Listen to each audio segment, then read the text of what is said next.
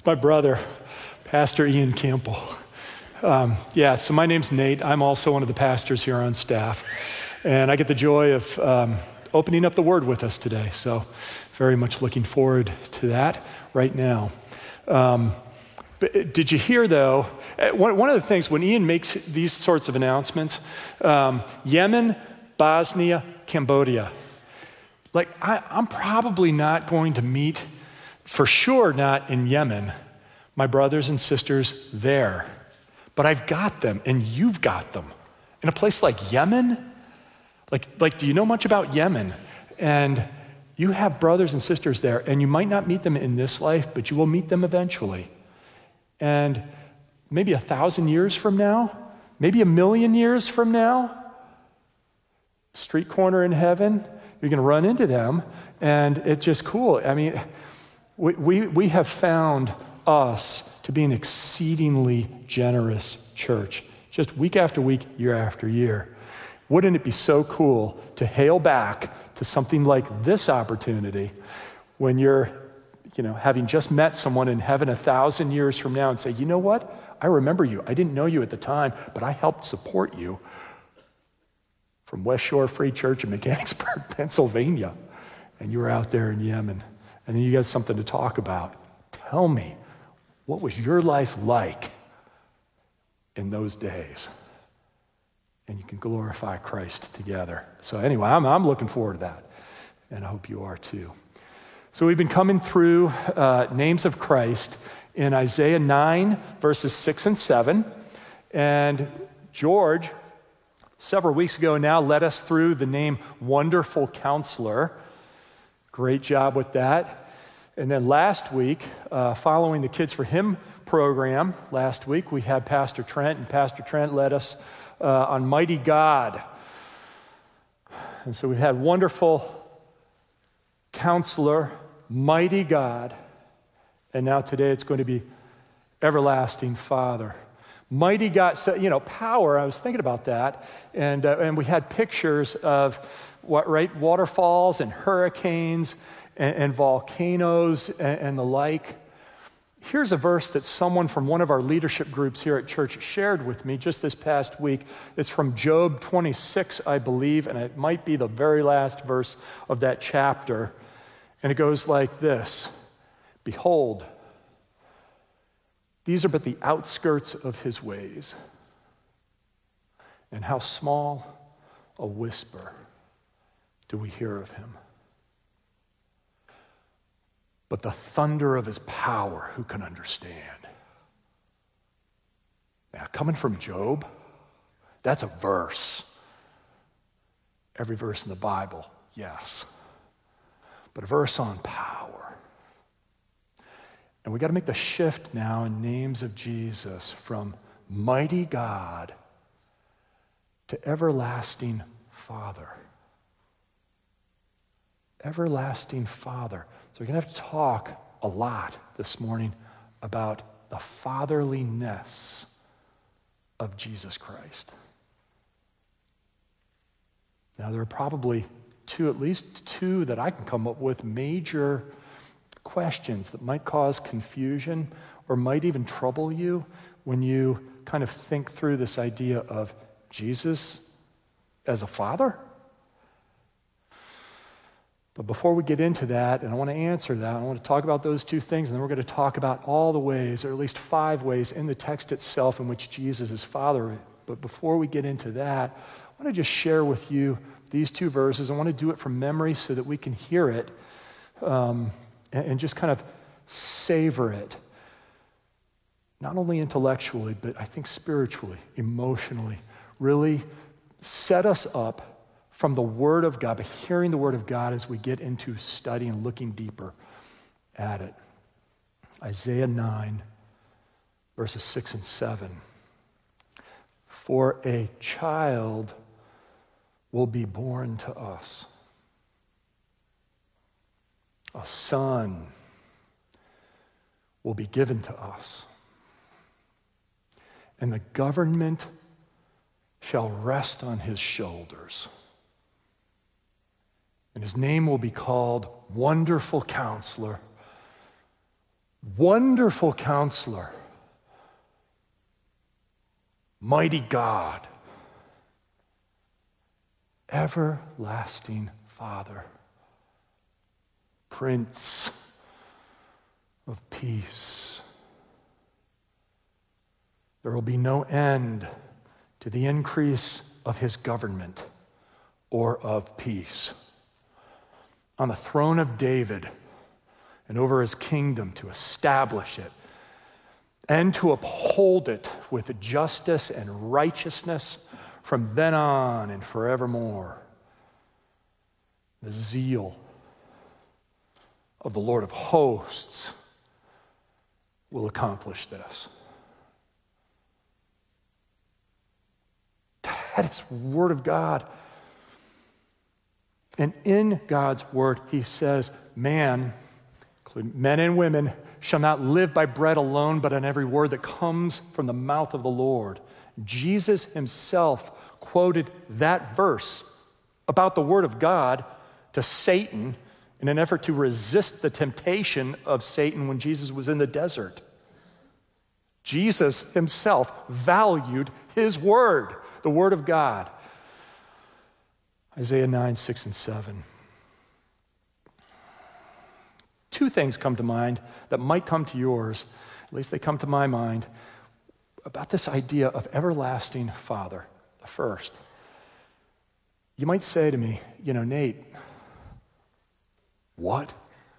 Like, is the text confused talking about Jesus as a father? I thought that Jesus was the second member of the Trinity. I thought that you had Father, Son, and Holy Spirit. And I was talking about Jesus as the Father. I thought, I know Jesus is my brother.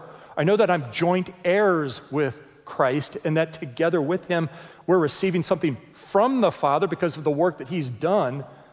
But it's confusing to me. And so it's like the Trinity is getting confused in this verse, and I'm not quite sure what to do with that. So that's the first thing.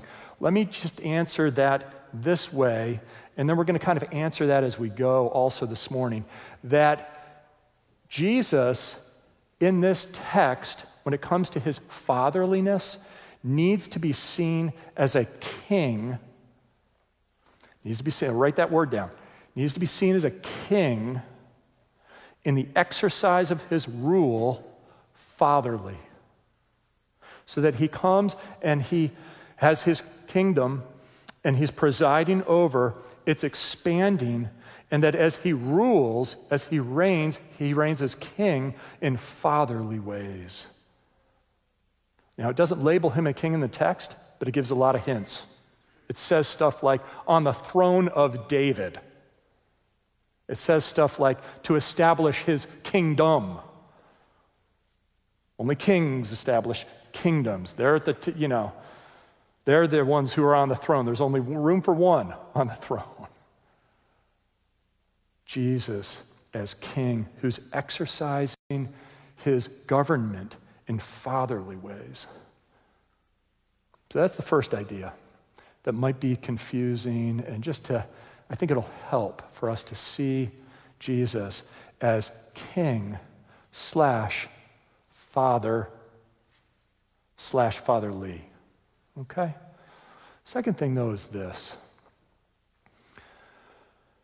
You might say to yourself, it's been a battle in my life to have to surmount my own remembrance and my own experience of my own earthly dad, so that experience doesn't contaminate and pollute the worship I want to bring to God my Father. And now you're telling me that I got to do that with Jesus too? And I just want to say this morning, my heart, our hearts go out to you if that's where you are. I don't know what kind of experience you had, what kind of home you had. But if that was very hard, if that was even horrific, if that's still giving you nightmares, the next nightmare you wake up from, please remember that Jesus wants to be an everlasting Father to you. And he wants to be close to you and draw you close to himself. He wants to care for you. And to use an Old Testament biblical name, he wants to remember you in the sense of bringing blessing on his terms, not yours necessarily, but bringing blessing on his terms your way. Okay?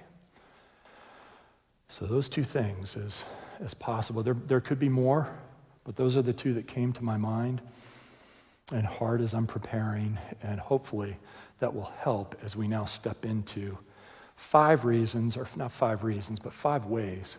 5 ways in which Jesus, I think, exercises his fatherliness, not only within and over his government, but within and over our lives and our hearts. Okay? So let's open back up. If you got your Bible, you can open back up to start in Isaiah 9, verses 6 and 7.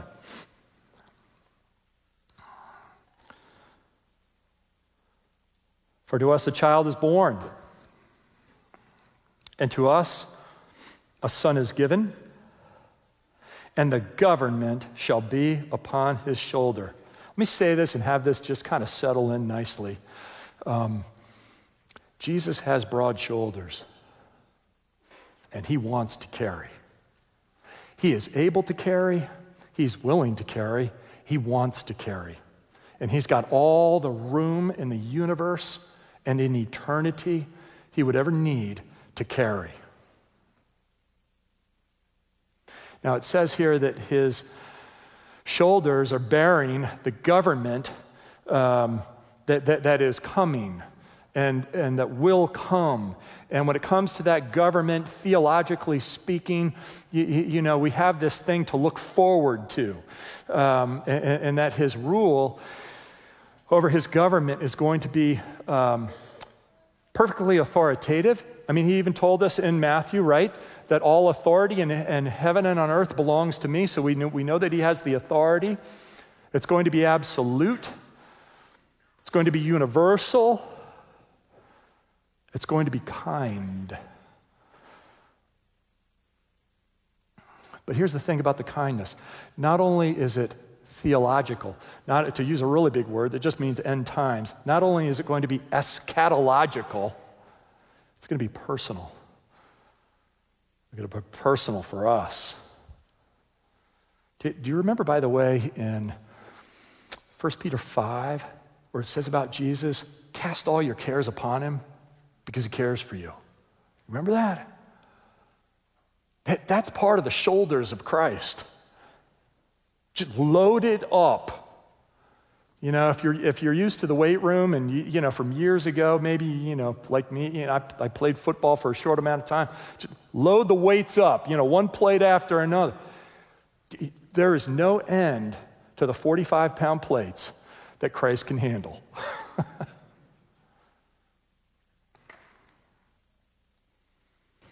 So he carries. He's got broad shoulders, and he wants to carry. Personal. I want us to read something here, and I think it's going to be up on the screen. This is from Matthew 6, just verses 25 and 26, because it's so important to see how it is that Jesus communicates the fatherhood of the Father, and yet they together both present it. And check this out. This is Matthew chapter 6, verses 25 and 26. Therefore, I tell you, and we can keep it up here, but please catch the heart of Christ here. He's the everlasting Father we're looking at today in the text. Now he's speaking here. I've got it in red letters, so I know. Therefore, I tell you, do not be anxious about your life, what you will eat or what you will drink, nor about your body, what you will put on. Is not life more than food, and the body more than clothing? Look at the birds of the air. Look at the birds of the air. They neither sow nor reap nor gather into barns, and yet your heavenly Father feeds them. Are you not of more value than they? He takes care of them. He takes care of the birds of the air. He takes care of me. And I've shared this before. I just feel compelled in my spirit to share it again. In another text in Scripture, it says that a sparrow cannot fall to the ground without God noticing. Harry Ironside, who was pastor at Moody Church many decades ago now, put that this way: God attends the funeral of every sparrow.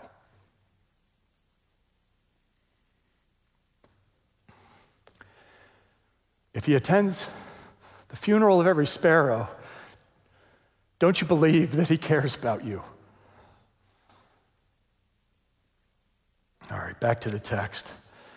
Back to the Isaiah text. He carries because he cares. So that's the first idea there. That's the first of 5 from our 2-verse text. Second idea is that he rules with peace. He rules with peace. I'm going to keep reading here.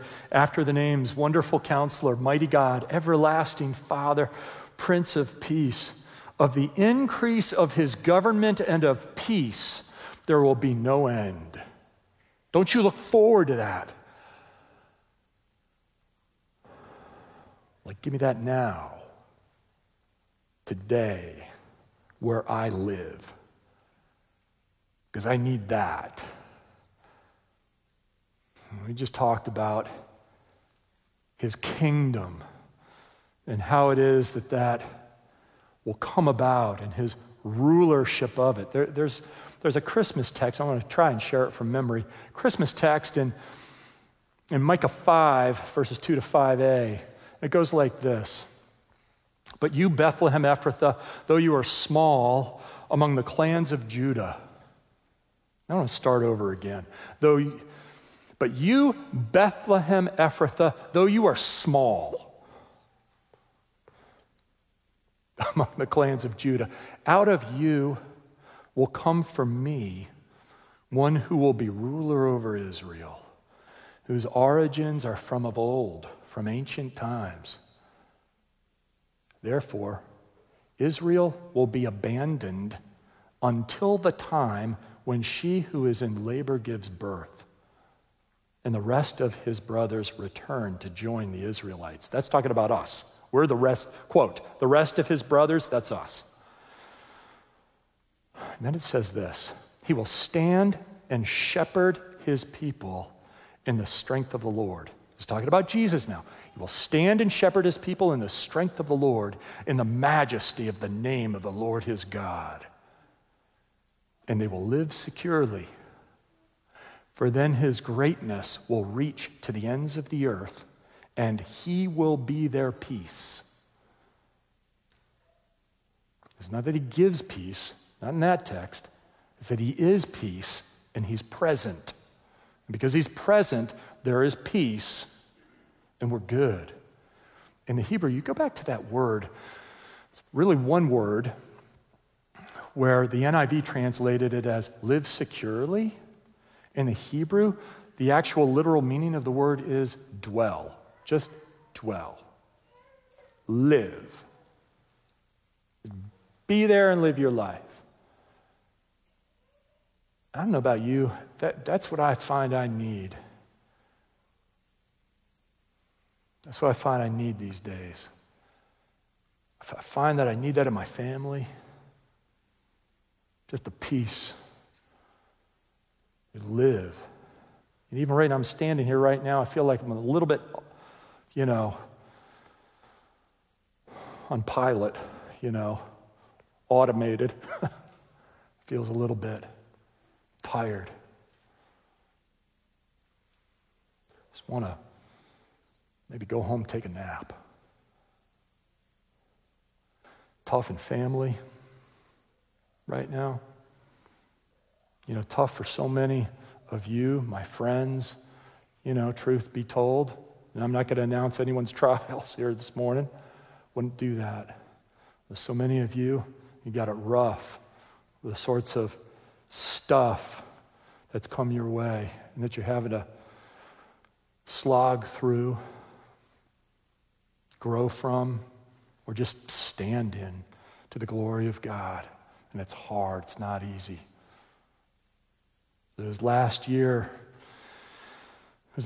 for Christmas, and I can recall that I came here for the Christmas Eve service to lend a hand. But then on Christmas Eve, Kim was out of town. She had to fly out quick to visit with her mom out in Michigan.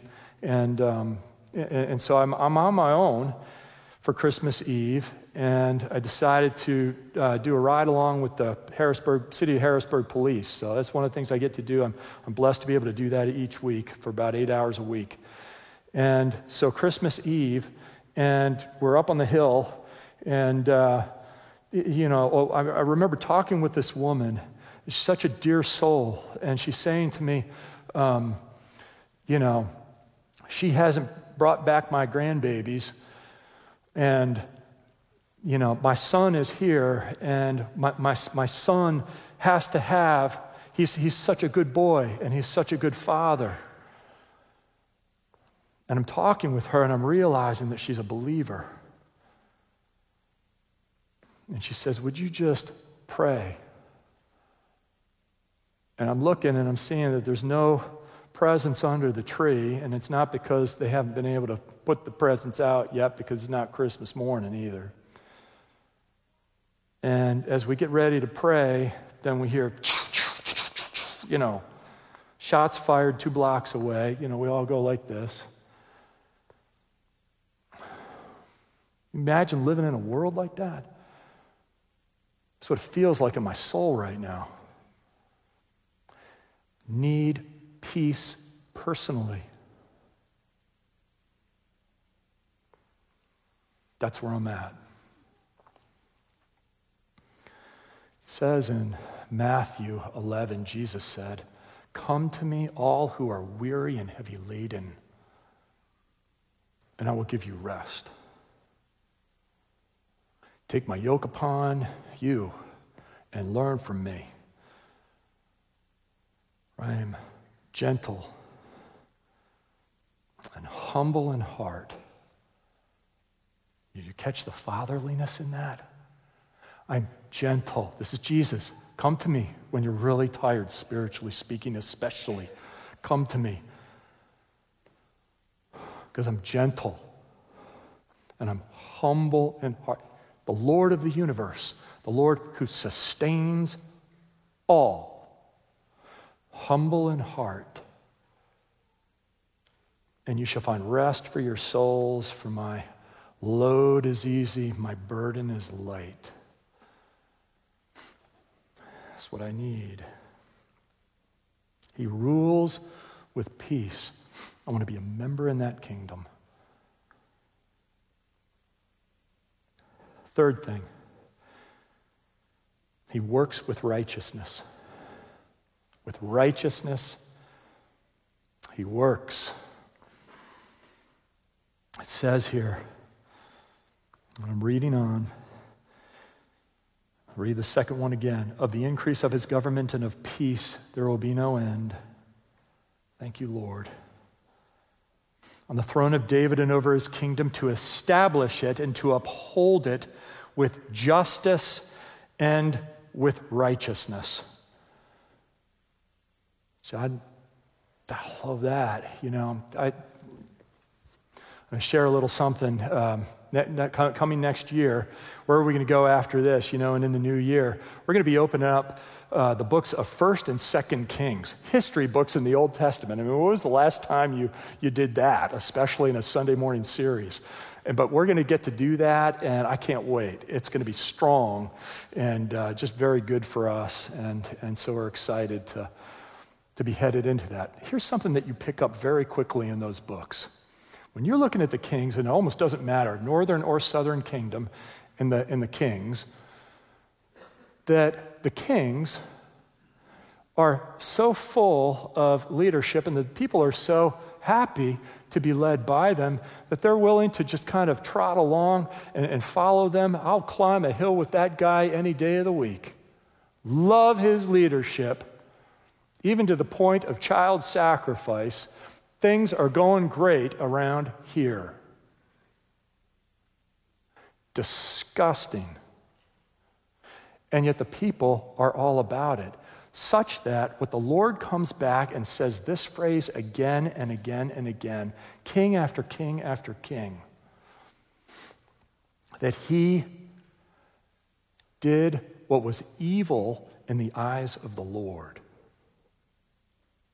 So he had to send his prophets to confront the people, which he did. He did what was evil in the eyes of the Lord, and the point is this, that when Jesus Christ, as everlasting Father, establishes his kingdom, he does it, and he does it with his righteousness, and he does it with his justice. He doesn't hire out for a consultant. He doesn't get a bunch of people together and get a consensus on what kind of justice do you think I should inaugurate. He says, no, I know perfectly, and I've known perfectly from forever the kind of justice and righteousness that needs to characterize my universe because it characterizes me, and that's what I'm bringing. That's what I'm bringing. And I love that about Jesus. As an everlasting king/father, he brings his kind of righteousness, his justice, as he defines it, as he practices it. Powerful. So, his moral terms. Fourth idea, his promise to endure. On the throne of David and over his kingdom, to establish it and to uphold it with justice and with righteousness from this time forth and forevermore.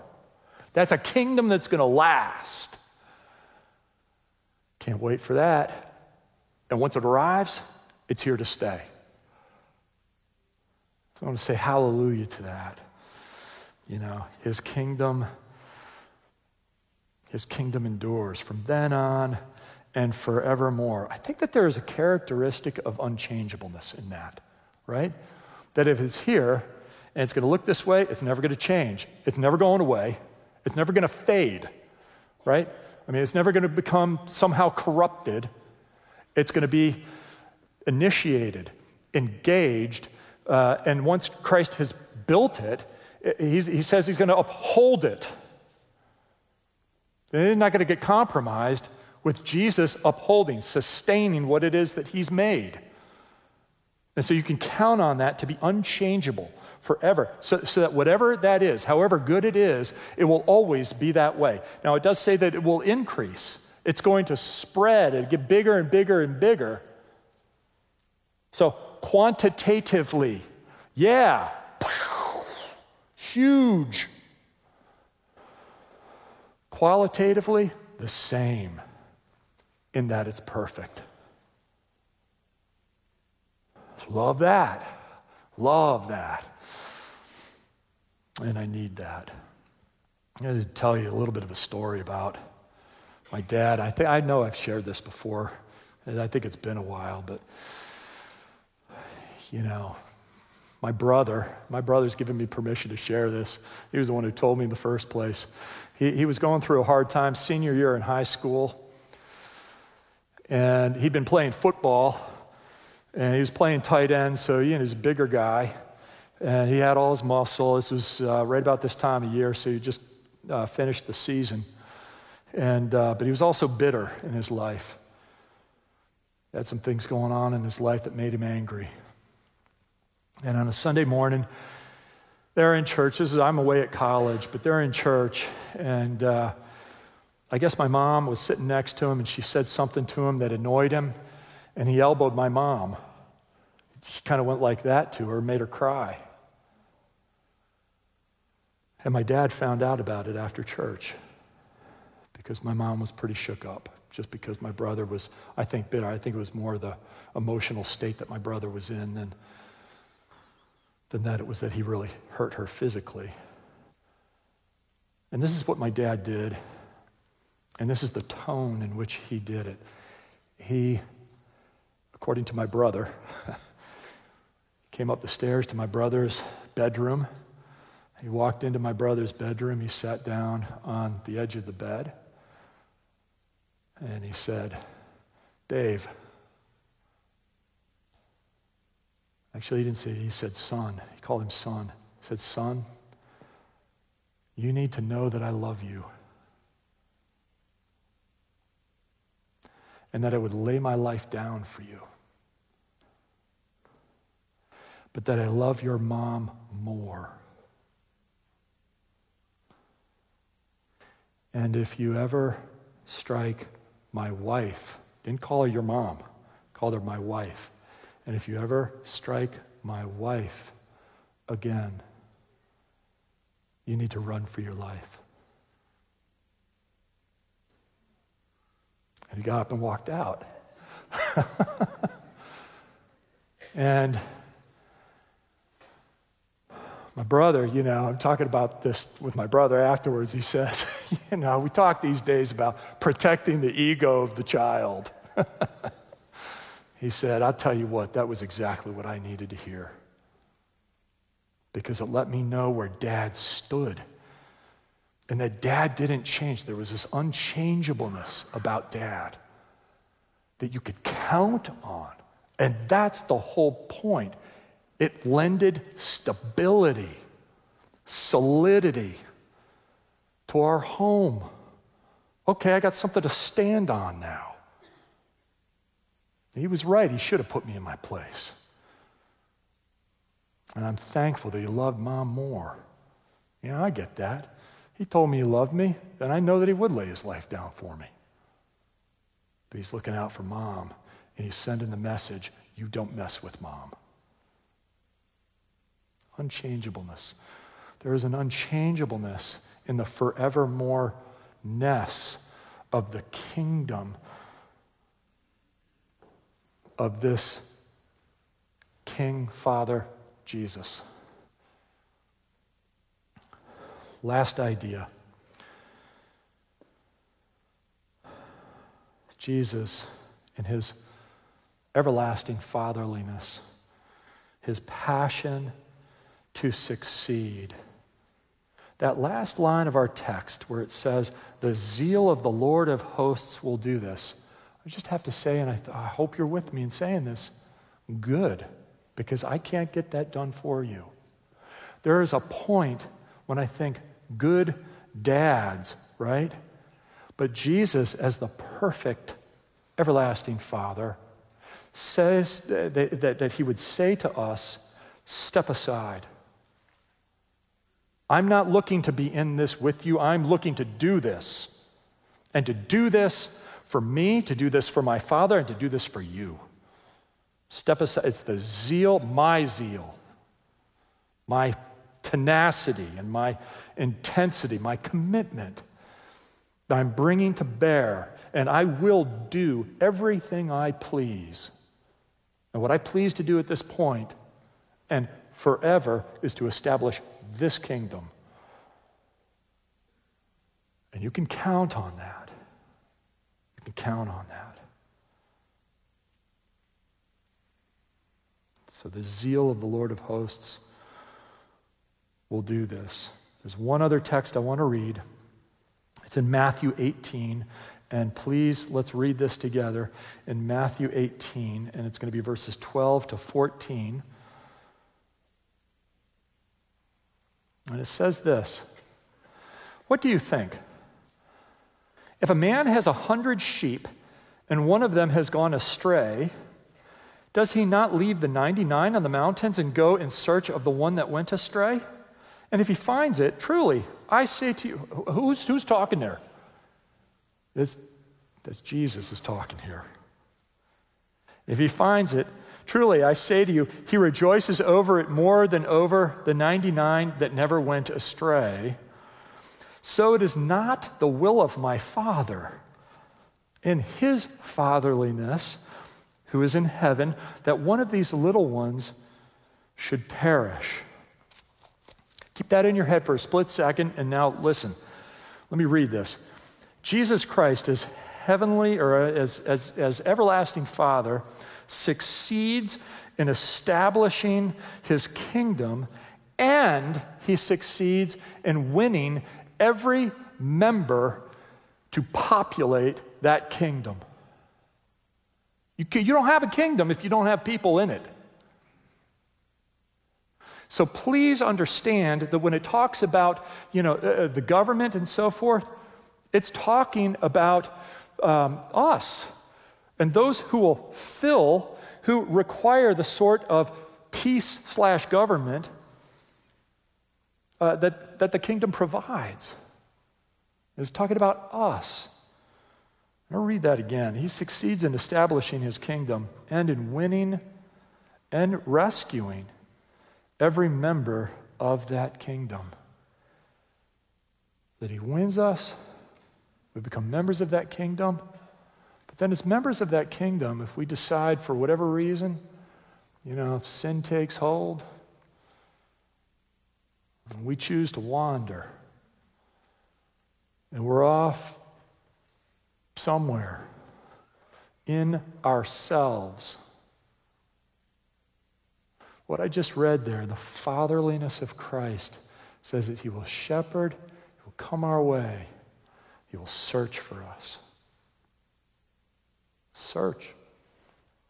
In Luke's version, in Luke chapter 15, it says he told them this parable, saying, what man among you has 100 sheep and has lost one of them, does not leave the 99 in the open pasture and go after the one which is lost until he finds it.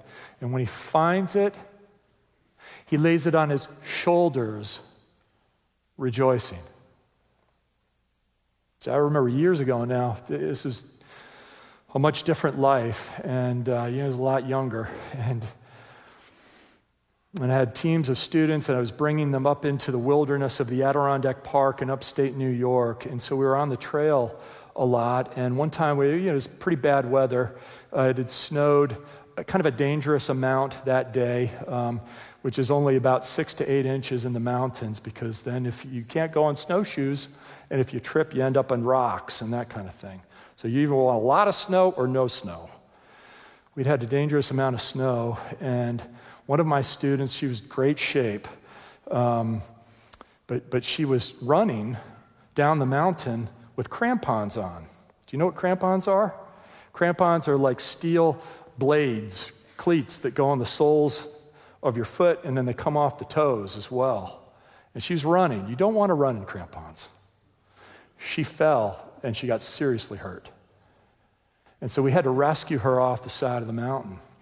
And I remember when it came to her rescue that, eventually the ranger showed up, and I'm looking over the side of the cliff. I'm seeing way down on Route 33, or Route 73, and, the little tiny ambulance lights way down there. They blocked off the whole highway for her. And we get her, and we've got kind of an aluminum cage almost that's body length, and we put a plastic board kind of in that thing, and then we throw a sleeping bag down on top of that. Then we put her on top of it. She's going into shock at this point. We put her on top of the sleeping bag. Then we put another sleeping bag on top of her, and then we strap her in with about 4 or 5 straps, and then we put her on belay, so that now she's on ropes, and we just kick her out over the side of the mountain and lower her down. The point is that she got rescued safely. Where would you rather be, in a contraption like that or on the shoulders of Christ? Rescued safely. Jesus does that for the members of his kingdom because he's fatherly. He's an everlasting Father. So let's not forget that. Let's praise him because of it. Let me go ahead and pray.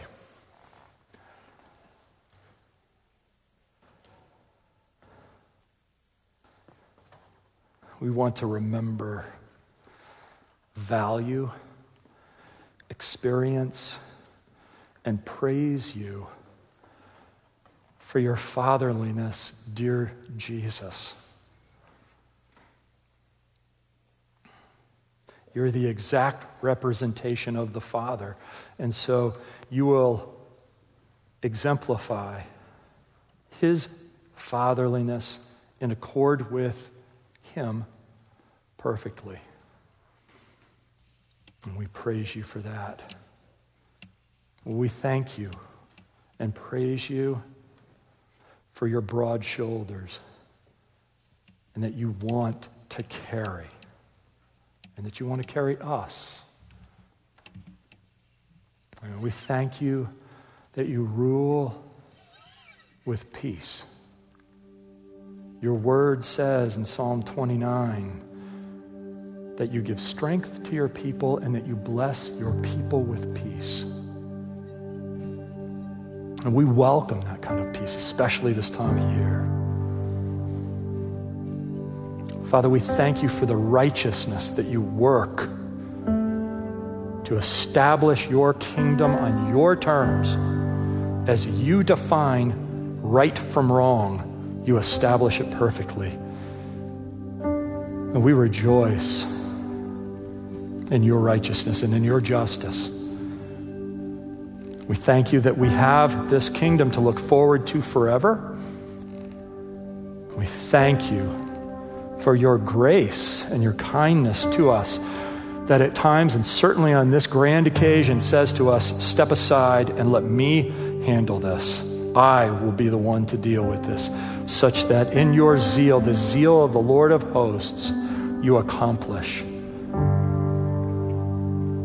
So we thank you for that in the name of Jesus, and we praise you for that. Everlasting Father. Amen.